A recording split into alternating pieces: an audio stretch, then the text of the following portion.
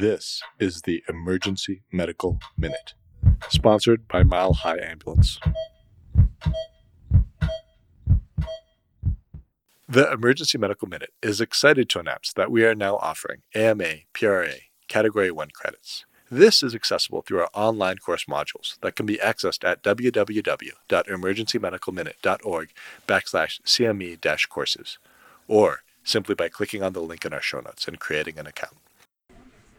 All right. Good morning, everybody. So we're going to do a quick medical minute this morning before we get started. I was the night doc this last weekend, and we had a crazy weekend. We had a very, very busy night going into morning section of almost all 4 days. And so having some days off and having a chance to kind of reflect on everything that we were doing those nights, I tallied up, we had a total of 6 intubations over the weekend. We had 4 what I would call mega codes. Those codes almost like when you're taking your ACLS exam and they keep changing rhythms and it takes a while to get back and you're kind of doing a bunch of different interventions. And then unfortunately we did have one patient who died and we were not able to get them back. And so first of all, I want to say this is the reason that I took this job. I love working in a place where we have such critical patients and we have this real opportunity to make a difference to them. And second, I just want to say a thank you to everybody who was on with me over the weekend, because I really felt, even though, it's single coverage in terms of a provider for a lot of those hours, I never really felt alone. We had a lot of nurses and techs that were jumping in to help, and we really did a great job resuscitating these patients, even though one of them did ultimately end up dying. So that's the first piece. The second piece is that having a chance to reflect on that one patient that we lost, the code happened around the time of intubation. And so I've been doing some homework and looking back at what I would do differently if I were to see that patient again today. And one of the things I looked at was the method I chose to intubate this patient. So in patients who come in who are very, very sick, there's kind of 2 reasons you might choose something other than our traditional RSI type intubation. One of the patients is an anatomically difficult airway. They have some sort of obstruction, they have some sort of mass, they're a bigger patient with no neck and a giant beard and a really puffy face.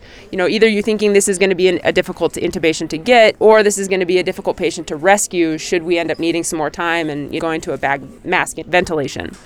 So those are kind of the anatomically difficult patients. We also have a different category of the physiologically difficult patient to intubate, somebody who is really hypoxic, somebody who's got a significant metabolic acidosis, or who's hemodynamically unstable. And so this patient kind of fell under some of those categories. This patient came in, initially we couldn't get a blood pressure despite the fact that the patient was alert and awake. They were very altered. We ended up getting some labs back on them. They had a lactate of 15. He was very septic. Thinking back about it, I don't know necessarily how well this patient would have done on the floor, but certainly I think we had some reasons to think maybe a traditional RSI intubation was not the best. We had a difficult time getting a blood pressure, eventually could get a blood pressure with some support. We felt they were hemodynamically safe to intubate, but we never really were able to get a reliable oxygen saturation. So some hypoxia, some metabolic acidosis kind of working against us when we went into this intubation. I sort of have written down a list of these non-traditional RSI terms and ways of intubating patients. So I'm going to rattle off a few to you now. We have an awake intubation, a topical awake intubation. Those kind of fall under getting some topicalization anesthesia to the back of the mouth and to the oropharynx. That kind of assists us with intubating. Underneath that, there are 2 categories. You can still intubate after you've anesthetized the airway through the nose or through the mouth. So there's a couple of subcategories there. We also have a ketamine RSI intubation, or a hemodynamically stable intubation. This is where we replace that etomidate with some ketamine. Hopefully the ketamine and that catecholamine burst that we get after using it kind of helps us keep the patient more hemodynamically stable. And then we have kind of these other catch-all terms. Some of them are ketamine only, or a sedative only intubation, or a facilitated intubation. And these are patients that we allow to stay awake, and we still use the ketamine or some sedative agent to kind of keep them dissociated, but you don't necessarily use the paralytic. The advantage of that is that the patient is still breathing on their own. And so kind of looking back at this after the fact, like I said, the code happened sort of shortly after, not during the intubation, but shortly after.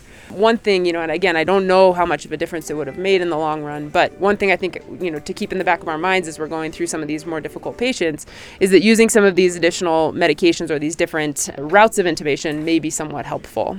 So things to think about, things I've been thinking about over the last couple of days. Again, I just want to say thank you to everybody who was on with me during the weekend. It was a harrowing time, but again, this is why I took this job. We'd like to thank our sponsor, Health One Continental Division, and Swedish Medical Center for their financial contributions to the EMM. Donations from them and listeners like you make it possible for us to fulfill our mission of producing and spreading free medical education to the masses. If you enjoy our show, please consider making a one-time or recurring donation to help cover our operational costs and keep the EMM awesome. Click on the link in our show notes to make a donation. Thank you for listening.